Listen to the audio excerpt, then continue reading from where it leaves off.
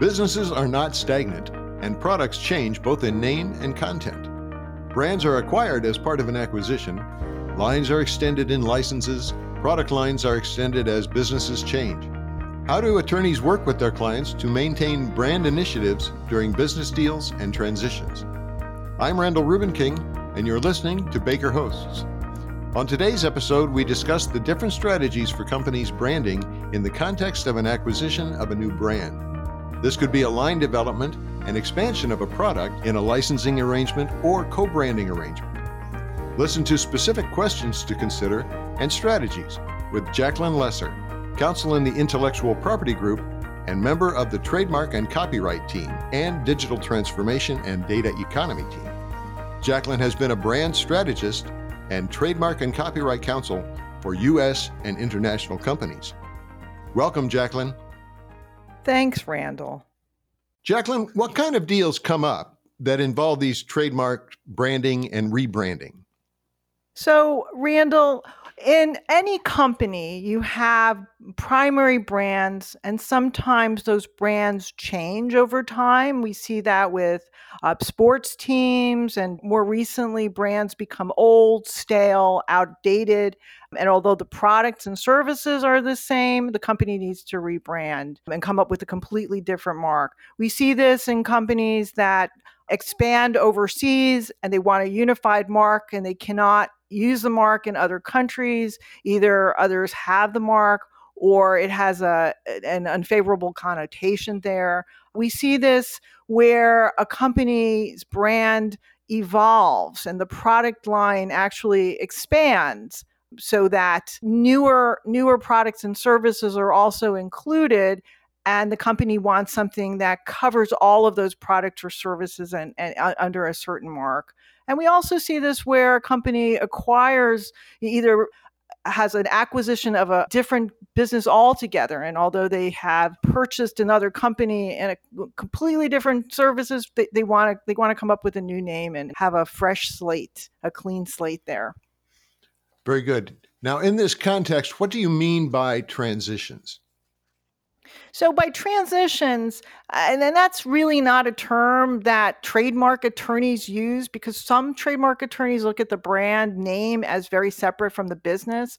I use that term because what I like to look at is what the brand name really is always the goodwill of the company, and the goodwill of the company follows how the company moves over time. So if a company is modernizing and they see that their consumer base is different, they may want to come up with sort of different visual imagery. If a company is partnering and co-branding, that creates a different business as well. And the mark, although it is a steady mark and it's continued, there are sort of it needs to flex in a way. A company may transition to a new brand because they've gone into other product lines and because they've gone overseas, they have different markets. And those are all transitions. They're really business transitions that affect their brands. Okay. Well, now, as companies go through this sort of thing, can you tell us about some of the particular risks that are involved with this? So in terms of trademarks, big risks, and this also goes for copyrights as well, is whether or not somebody else can claim rights that you want for your own. So one risk is a company wants to go into some new markets that it considers major markets, and they do a clearance search, and the clearance search shows that there are companies out there that may have similar or competing marks. What does that mean? Will it mean that your client will not be able to get a registration in those countries? Does it mean that the client is vulnerable possibly to an infringement suit? Those are all risks that come up. Other risks may be that the mark has a certain connotation. I mean, there are always funny stories of companies choosing trademarks that, are a bad word in another language or have a negative connotation in another language. So those are And in many situations like that, there have been instances where companies actually clear marks, they go through the whole process, but they don't bother to ask their marketing teams in other countries whether or not it's actually a good mark for that business, if it means something bad. A very common example of this, it might date me a little bit, is Chevrolet had a car, the Nova, which might mean one thing in certain languages, but Nova means don't go in Spanish. And so clearly that's not a great trademark to use as a brand name for a car. Oh, that's funny because I actually remember the Nova story going around. That's pretty good. Yeah. Well, then, what kind of risks are good risks? Look, any change to the status quo creates some kind of risk with respect to a brand, and lawyers generally are risk adverse. Business units may not be. It really depends on the industry. Certain types of industries are very, very risk adverse, and others are not. But any change is a change to the status quo, and a good risk is a change to the status quo. It's the building of an identifiable brand. It's actually really great to watch a company roll out a new brand and to see the brand recognition in the marketplace that goes along with it. That's very interesting.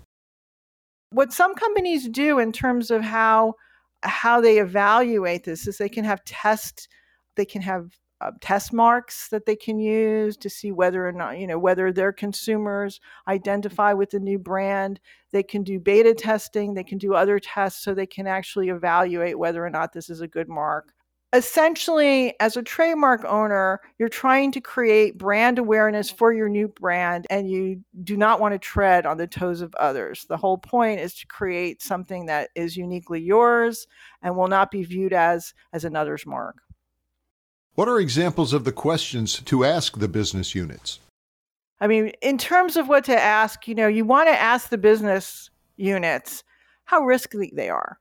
You want to ask them whether or not a mark means something. For example, you can ask me to do a search, and I may say that there are no trademark registrations out there for a certain mark. But it turns out that the business units are looking at this not as a trademark, but as sort of as a category of a product. It's really generic for what the product is, and that it really has never been intended to be used as a mark. That is something that I need to know as the trademark attorney, because my instructions may be to pick a brand that you will use with this new service or business, and to not, so that you are not in a situation where the company is vulnerable to competitors using the same terminology to simply describe what their product is. So it's very important as a trademark attorney to understand what the business is about and what the brand is. It's also very important to ask when the new mark will actually be adopted, and how it will be adopted, whether this is something in the works for a year from now, for 6 months from now. Has it already been adopted? Those are all very important questions in terms of trying to roll out any changes.